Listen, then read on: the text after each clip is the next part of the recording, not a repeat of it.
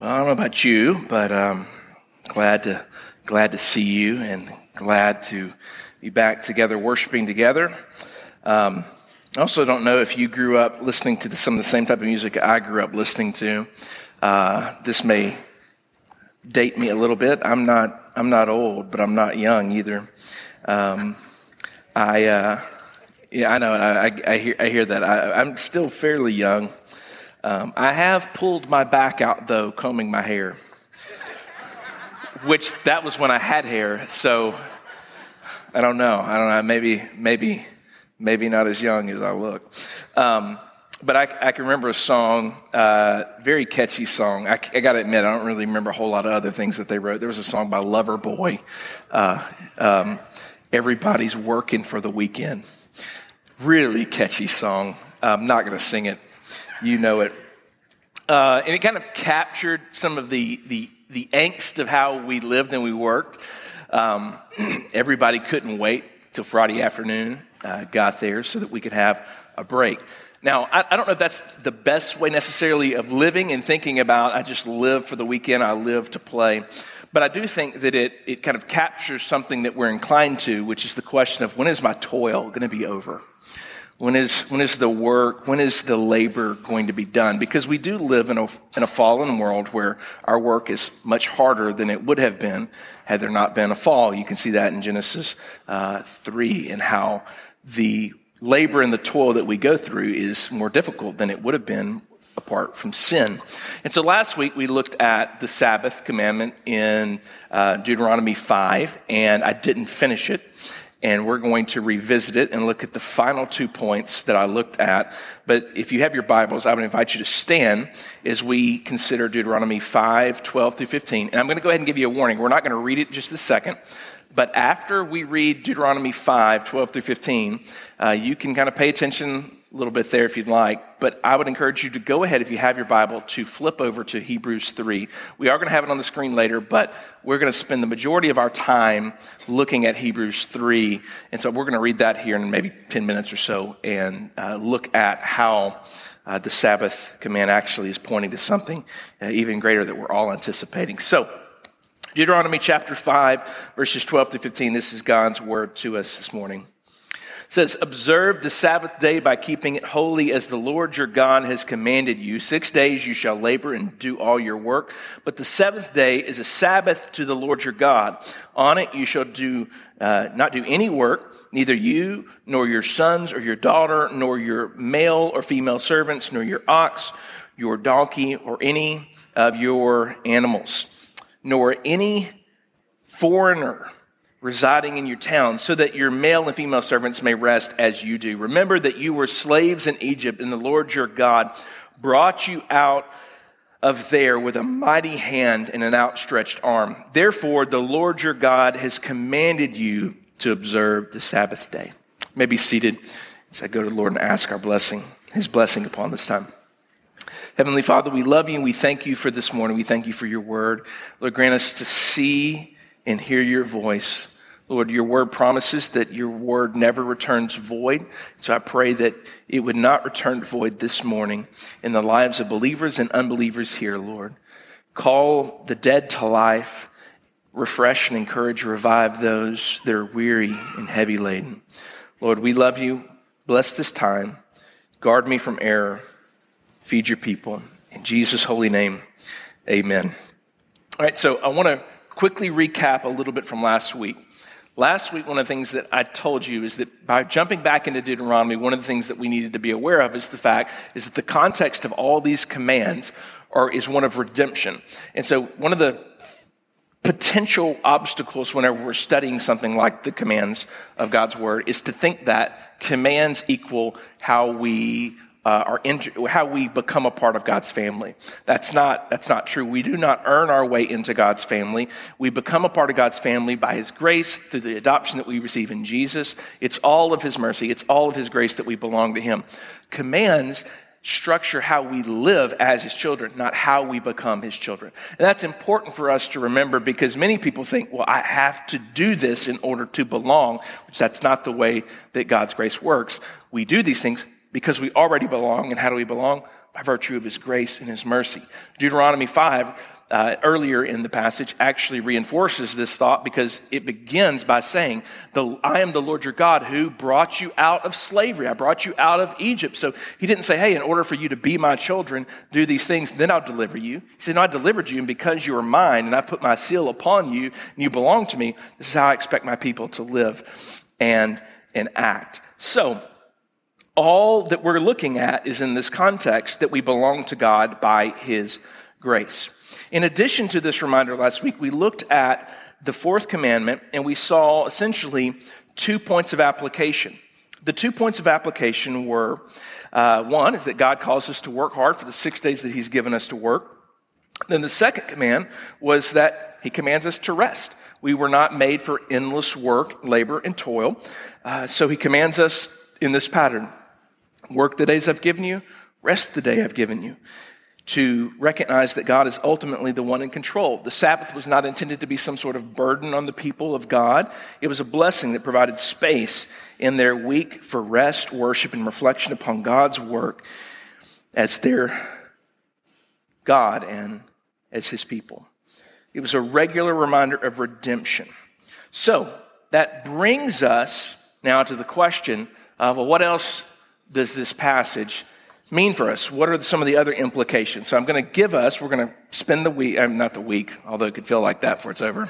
You may have felt that way last week. They were like, man, don't let him go on vacation anymore, because when he does, he comes back and preaches like he's got to make up for it. It's like, well, sorry, I missed y'all. But we have 2 points of application I want to look at here. But the second point of application, which would have been the last point of application from last week's sermon, is going to be a more fuller development of this idea of what the Sabbath command means within biblical theological history, looking at it from Genesis all the way to Revelation. So the first implication of this passage for today is this. God calls us to reflect his character in our work and rest.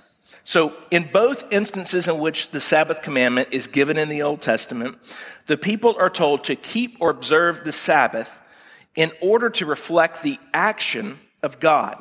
At one point, it is to reflect God's pattern of work and rest as revealed in creation. So this is what you find in Exodus 20. Exodus 20 says, observe or keep the Sabbath. Why? Because you're God. He worked 6 days, created the world, and rested on the seventh, one of reflection, not exhaustion. He never gets tired. He wasn't like, oh man, it's been a tough week.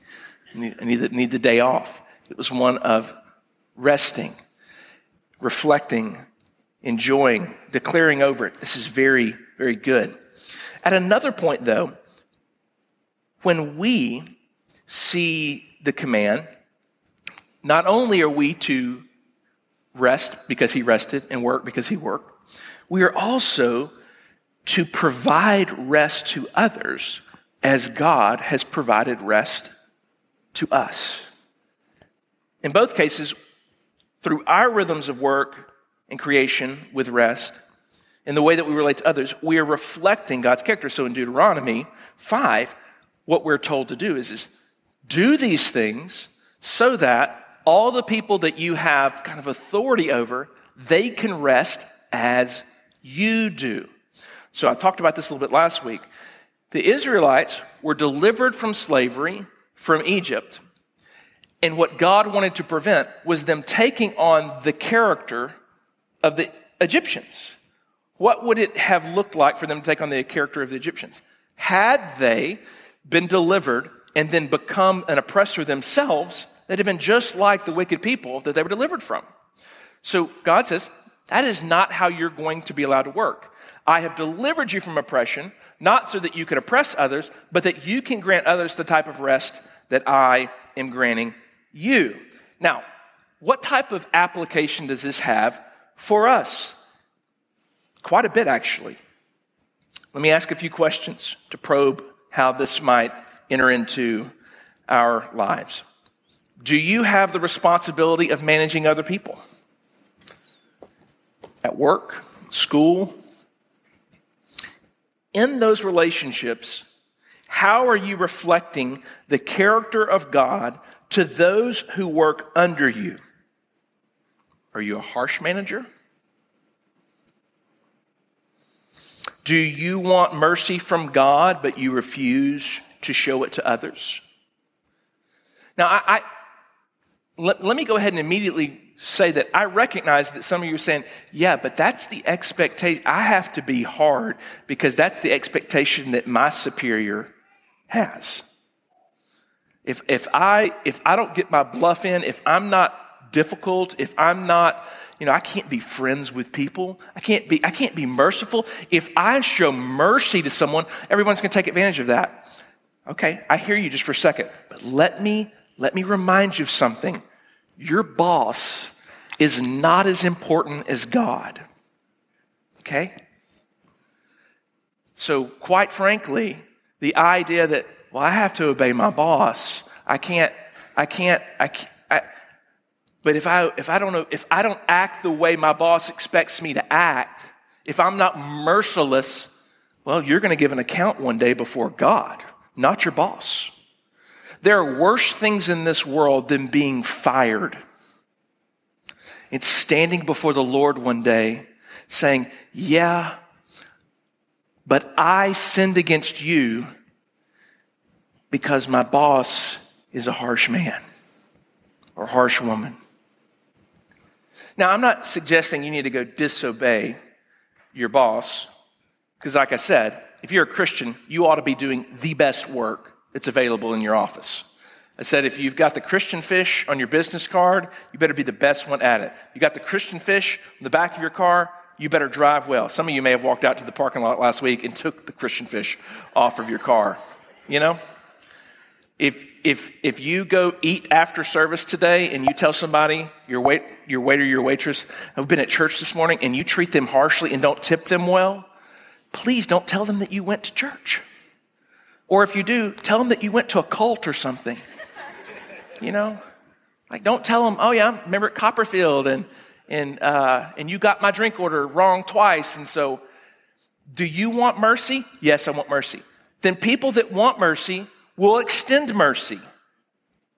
And so you can see this, actually, Jesus tells an example of this. He tells a parable, and this is in my notes from last week, so if you want to look them up online, you can do so. One of the things that Jesus talks about in this parable is how he had a man that had been forgiven much, and he was relieved to be forgiven, and then he went and found someone that owed a fraction of what he owed. And yet the person that owed him so little, he treated harshly and threw in jail. And then the master found out about it and he threw him in jail. He threw the person that wanted mercy for himself but wouldn't extend mercy to someone else into jail. The way that the Sabbath command informs the way that we treat others is in the fact that when we supervise people, we ought to be the type of person that extends mercy to them just as we want to be extended mercy. There is a way to be a Christian. There's a way to be faithful to Jesus in our jobs. Sometimes you might be at a company that just doesn't value those things. And you go, but I get paid a lot. Wood, hay, and stubble, brothers and sisters. Do not stay in a profession, stay in a position that forces you, that the job description for you is to violate God's word. I have to be a hateful, harsh person. No, you don't. You do not have to be that.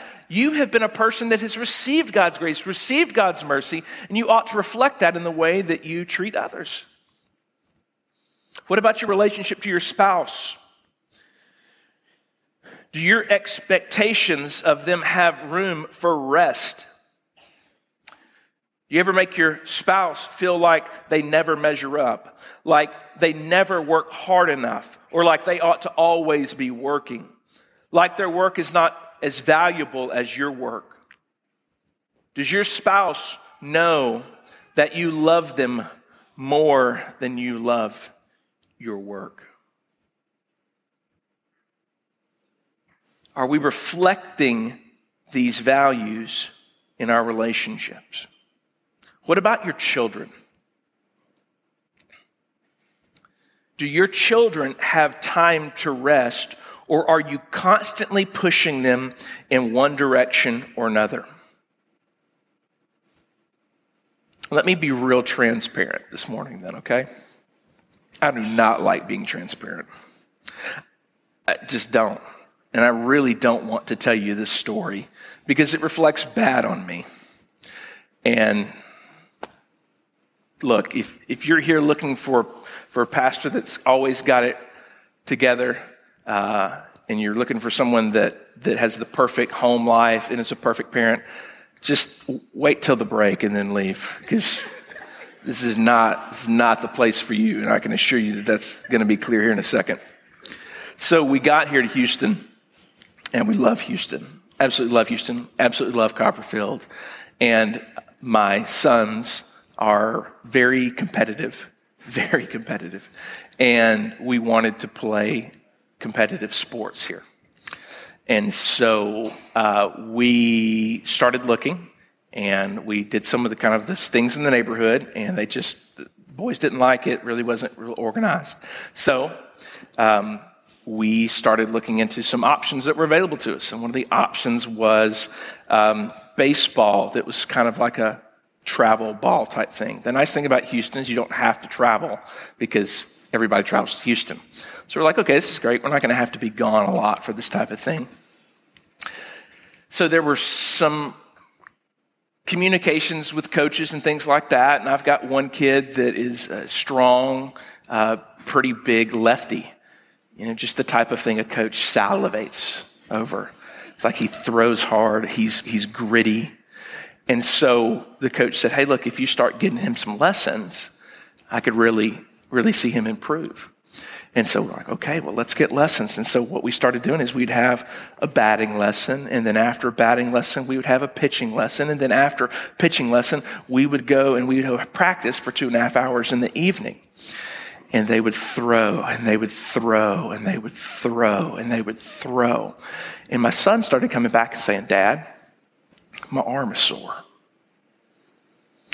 And so what did I do as a loving, understanding father? I said, suck it up. I said, your arm's not injured. And he was like, so we kept doing it. And then I started noticing whenever he was fielding, his arm slot was changing, and he was changing his arm slot because his arm was hurting him. And I said, okay, look, just make it through the season. Made it through the season. Went to an orthopedic surgeon, took the x-ray, and he goes, oh, wow. He goes, this is an excellent example. Comes back into the room just like biggest smile on his face. If you're an orthopedic surgeon, man, y'all are interesting. Comes back in, he's like, throws up the x-ray. He's like, I'm going to use this in my lecture next week at the medical center. And it wasn't going to be because this is a perfectly healthy youth shoulder. He says, this is a classic example of little league arm. Well, it's like, how do you get that? Overuse without rest. Now, here was the mercy that God provided in that. The way that you rehab little league shoulder is rest.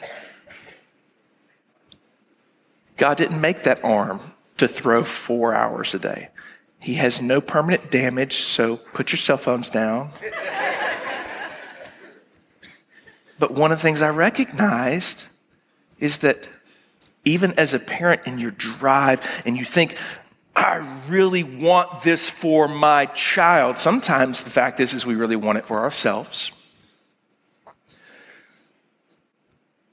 But we can begin to believe the lie. If my kid is not constantly doing homework, constantly doing athletics, constantly doing fill in the blank, they're going to get behind and they're never going to catch up. And then all of our dream, they're never going to be a Houston Astro, which they're not going to be.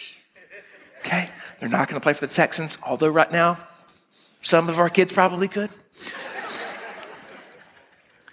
The point being is God made us to rest and provide rest for others. And if we don't rest, He will make us rest. So, I'm not going to ask you to go around and tell me your stories because I've been transparent. I feel bad. But I think about the fact that even as a parent, I violated this command whenever I wanted rest, because you know what I would have done if my back would have been sore? I wouldn't have done housework. I wouldn't have done all these things. I'd have been like, hey, I'm sore. But I had this expectation, son, you need to fight through it instead of rest. Now, the flip side of it is every time after practice, I'm always asking, hey, how's your arm feel? And they're like, Dad. I'm like, look, I'm not going through that again. But do we give our children rest? Are they allowed to be children? Do we encourage them to rest in the Lord? Do we encourage them to trust that He will take care of them? Do they know that they are more important to us than our careers and our own aspirations and dreams for them? God calls us to reflect His character in our work and our rest. And so we work hard and we rest, and then we ask others and we encourage others to such rest and work with a balance. Okay.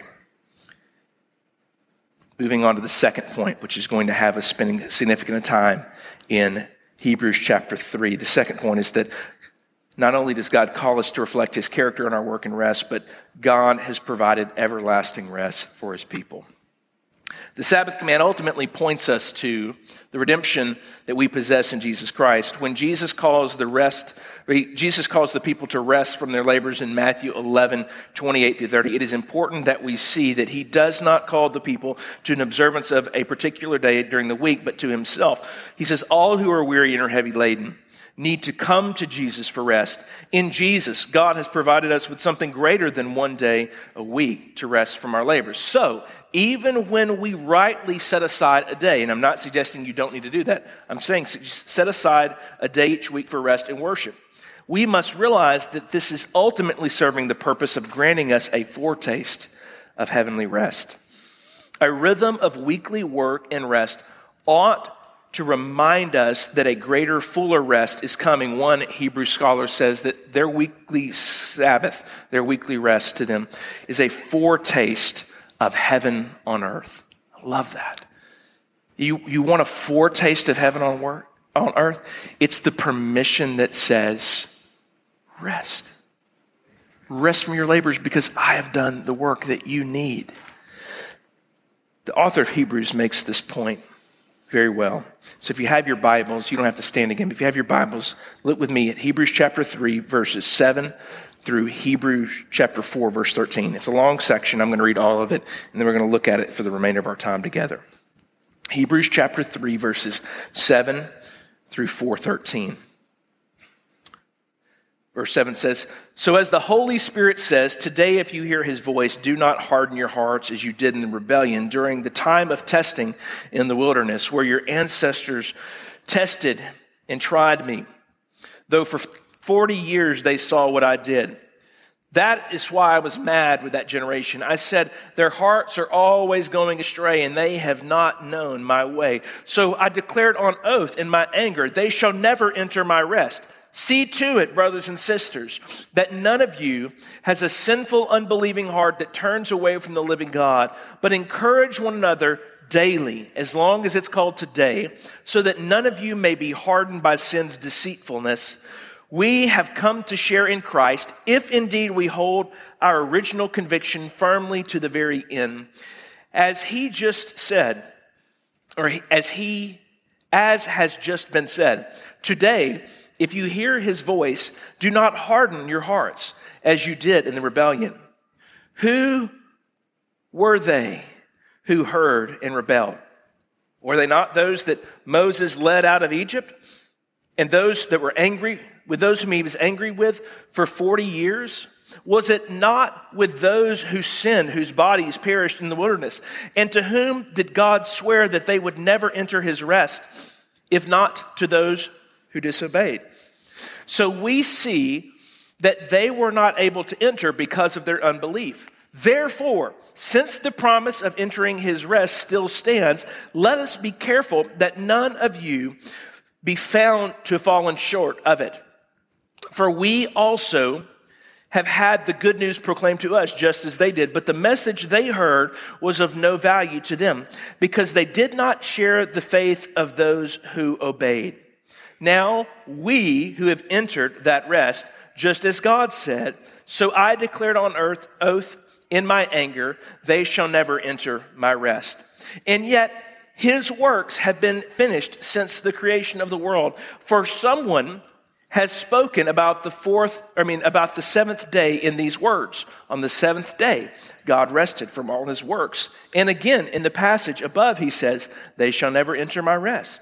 Therefore, since it still remains for some to enter that rest, and since those who formerly had the good news proclaimed to them did not go in because of their disobedience, God again set a certain day, calling it today.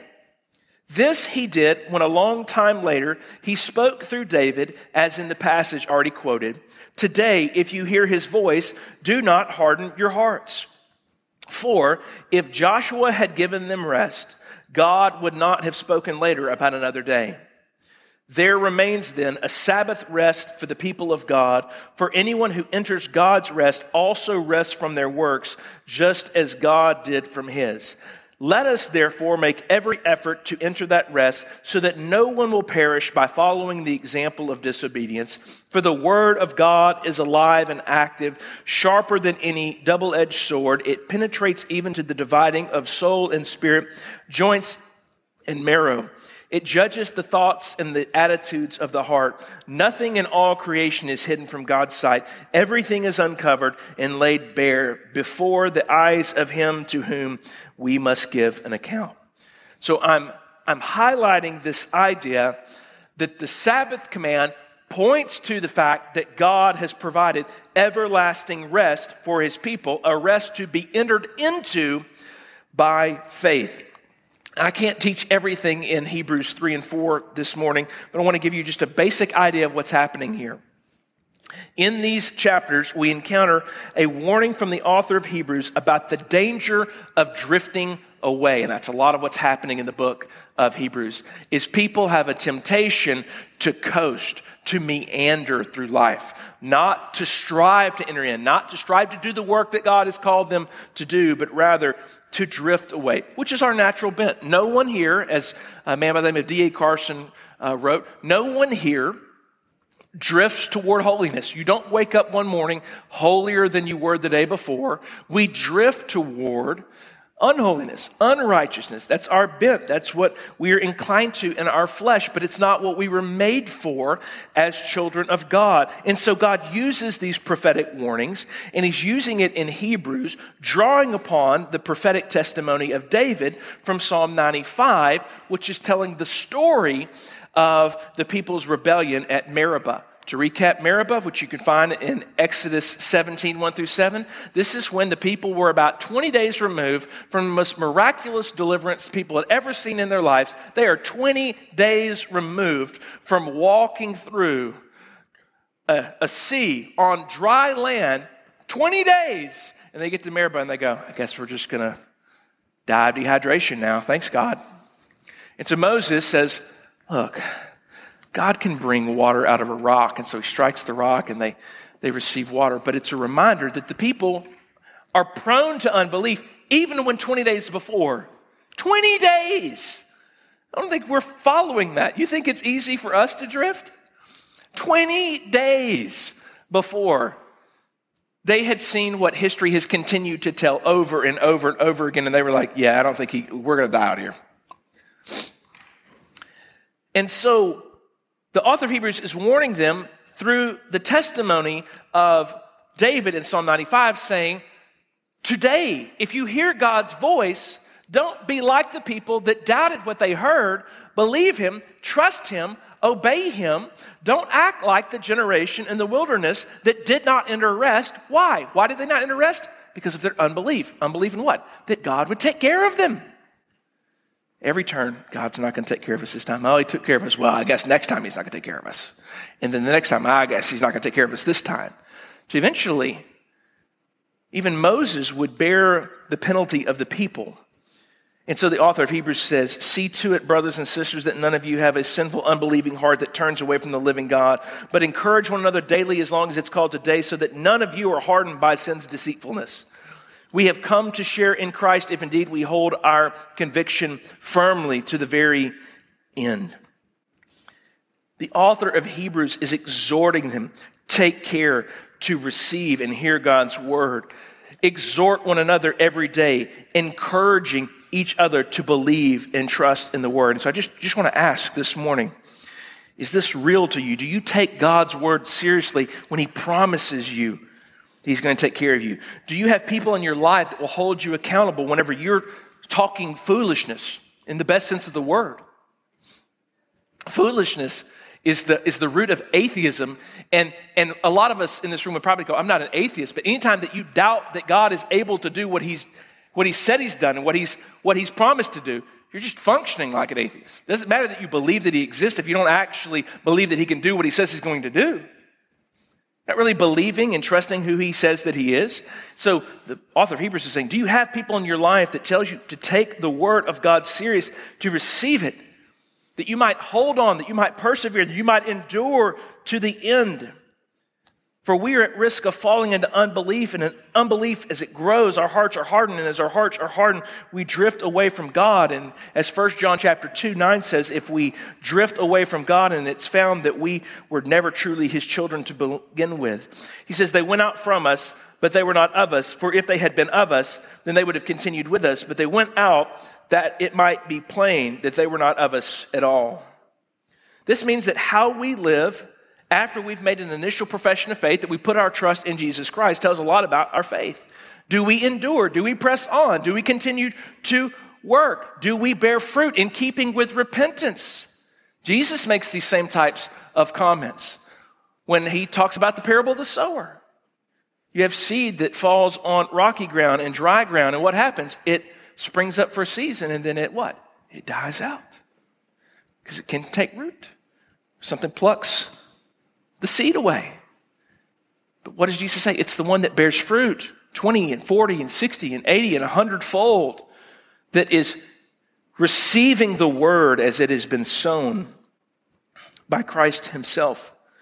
So what the author of Hebrews is concerned about is, have you received the word, and are you enduring with the word, trusting the word, pressing on, that the gospel that you've received is the gospel that you are trusting at all times to save you? To endure to the end is not to say, I'm just going to strive by my own strength. But it's to recognize in my own strength I can't make it, but that each day, day after day after day after day, he's sufficient. He is able. He is caring for me. He is faithful to complete the work that he began in me. Does God not finish the works that he promises to bring to completion? Of course not. May we never believe that. Philippians 1 says, he is faithful to complete the work that he began in you. You go, well, what am I supposed to do about that? Philippians also goes on to tell us that while he is at work to will and to do his good pleasure, that we also ought to work hard to make our calling and our election sure, that we would press on in the Lord, and that we would discern whether we are truly in the faith. So this Sabbath command points us to the fact there's coming a day when we will rest. But there is a time now while we work, hoping, longing, believing to enter in. Looking forward to the day when we fully enter into the rest that God has prepared for us. The promised rest. Some said, well, Joshua provided that for the people. No, we didn't. Even the promised land was pointing to the fact that there was another promised land that was coming, a new heavens and a new earth and a new Jerusalem. It would one day descend and envelop all this creation. And God would reign and be with his people in that regard. So what we need, based upon what we find in passages like Hebrews 3 and 4, is we need our perspective changed. If we were passionate about entering God's rest into his eternal Sabbath, then we would take care to obey and receive his word. We need our minds reoriented around these great realities because we are so distracted by so many things. We are distracted by the rest of the world, by the leisure of the world, by the trinkets of the world. We are distracted by Instagram and Facebook and Twitter and TikTok and Snapchat and the games on our phones, and how much easier it is for us to turn our TV on and watch the news and watch our favorite shows on Netflix or Hulu or Peacock or a million other streaming services that are in your pocket at all times. It's easier to pick up a novel or look at your favorite historian or find an app that lets you keep up with the stock market or find a new gadget or a new tool that you really, really need. All of these things are easier to do than hearing and receiving the word of God, that we might not disobey and have hardened hearts. But we ought to hear his word. This is not about whether or not you like reading or not. This is about hearing God, who's calling us to strive to enter his rest. How do you enter his rest? It's not by our work, but it's by faith, hope, trust in him that he has provided what we so desperately need. It is not a rest that we enter into by our own effort.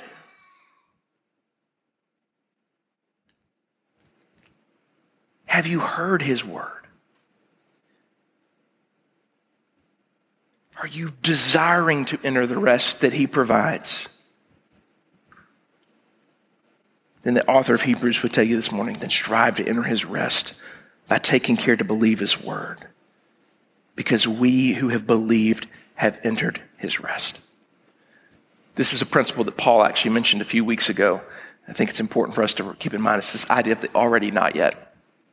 We have already by faith entered into the rest that is ours in Christ, and that we are also looking forward to the day when we will fully enter into it. There is a sense in which we are seated in the heavenly places, even now. And then there is coming a time when we will actually be seated in the heavenly places. It is the fact that we already right now have new creation life, but one day this body, one day this neck that gets pulled from brushing hair is one day not gonna get pulled like that anymore, and we're not going to attend funerals anymore. Why? Because the new creation is going to envelop and overcome and renew all things. That's what Jesus says. Behold, I go to make all things new. And we will enter into a rest in a land no longer plagued by sin. So what this means for our passage in Deuteronomy 5:12-15 is that while we enjoy rest in part now by faith, and we should enjoy rest on a weekly basis by setting aside a day, ultimately all these observances are pointing to the fullness of rest that's coming in Christ. We ought to rest longing for the day when one day, imagine this, one day Jesus is going to greet you. You ever put this together? One day he is going to greet you if you are a believer, if you have trusted him. And what is he going to say to you? Well done, my good and faithful servant. Enter into your rest, which was prepared before the foundation of the world for you. So what do we do before we enter? As servants, we work, we enjoy peace and rest in our hearts by faith now, but there is a day when wounded hands and head and feet are going to extend to us and say, come on in. The rest that I've prepared for you is here. How do you enter that rest? It is not going to be by saying, look at my resume, Lord. We enter that rest by faith. That you did what I needed done. You received the punishment that my sin received. And that my only claim on that rest is that I am your child by your grace. And he will say, come on in. Come on in. Enjoy the rest that was made for you. Thus, we work and rest in this life. 6 days do we labor, 1 day we rest. with a greater expectation of the day when we will fully enter rest that is ours in Christ. Therefore, we strive to enter that rest by faith. And I conclude by asking, are you sure that you will enter that rest? If you are hoping in your performance to enter that rest, you will never enter that rest. If you do not repent of your unbelief and your disobedience, you will never enter that rest. How do you enter that rest? By belief in the Son of God. The true Joshua that brings the people into the promised land forever. Have you received him? Would you pray with me this morning?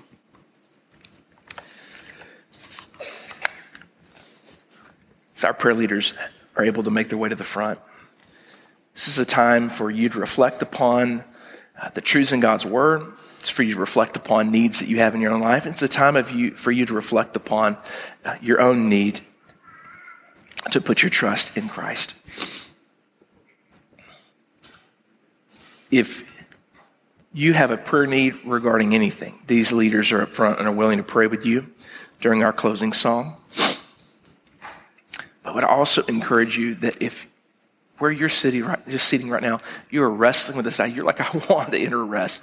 I want to know that I can answer Jesus' call to come to him. I want to know that one day I will see his face and he will say to me, well done, my good and faithful servant. I'm begging you not to put your trust in yourself, not put your trust in your parents, not put your trust in anything else, but to put your trust completely in Jesus. What does that look like? It means trusting that he has paid the penalty of your sin and that he has earned for you the righteousness that you need to be able to enter into his rest. And that the only thing he requires is for you to bring your need for him and that you would put your trust wholly in Jesus.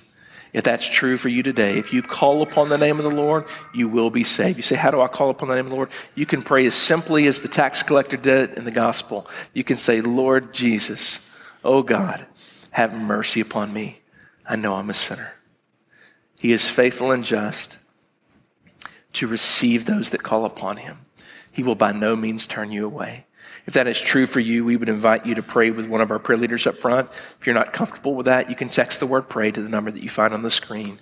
We would love to be able to follow up with you and help you as you call upon the name of the Lord and follow Jesus as a disciple. Father God, I ask that you would move, that you would have your way in this place today, that your Spirit would attend our closing time of worship, Lord, and that you would draw our hearts near to you. We ask this in Jesus' holy name. Amen. Invite you.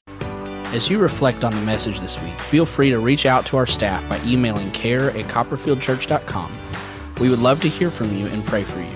Also, don't forget to subscribe to this podcast and our other podcast, Equipped for Good. Thanks for listening.